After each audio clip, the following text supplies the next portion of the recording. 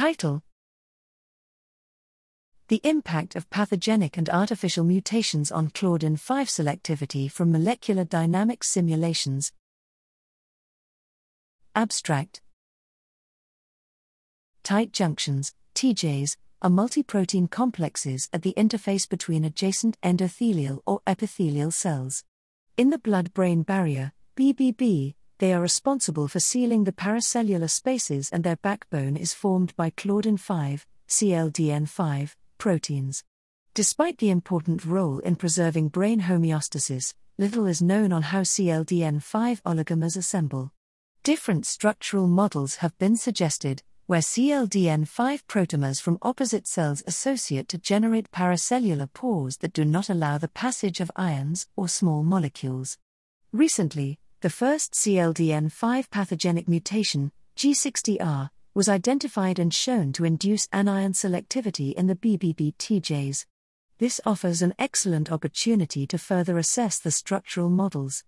In this work, we performed umbrella sampling molecular dynamics simulations to study the permeation of single Na+, Cl and H2O through two distinct G60R CLDN5 paracellular models. Only one of them, called pore I, reproduces the functional modification observed in the experiments, displaying a free energy, Fe, minimum for Cl and a barrier for Na+ at the central constriction, consistent with the formation of an anionic channel.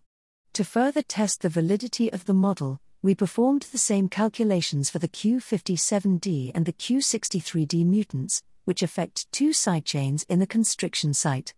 In particular, Q57 is conserved among various CLDNs, with few exceptions such as the two cation permeable homologs CLDN15 and CLDN10B.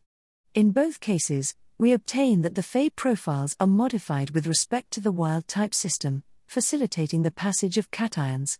Our calculations are the first in silico description of the effect of a CLDN5 pathogenic mutation, and provide a further assessment of the pore I model for CLDN5-based TJ architectures, yielding new atom-detailed insight on the selective permeability of the paracellular spaces in BBB.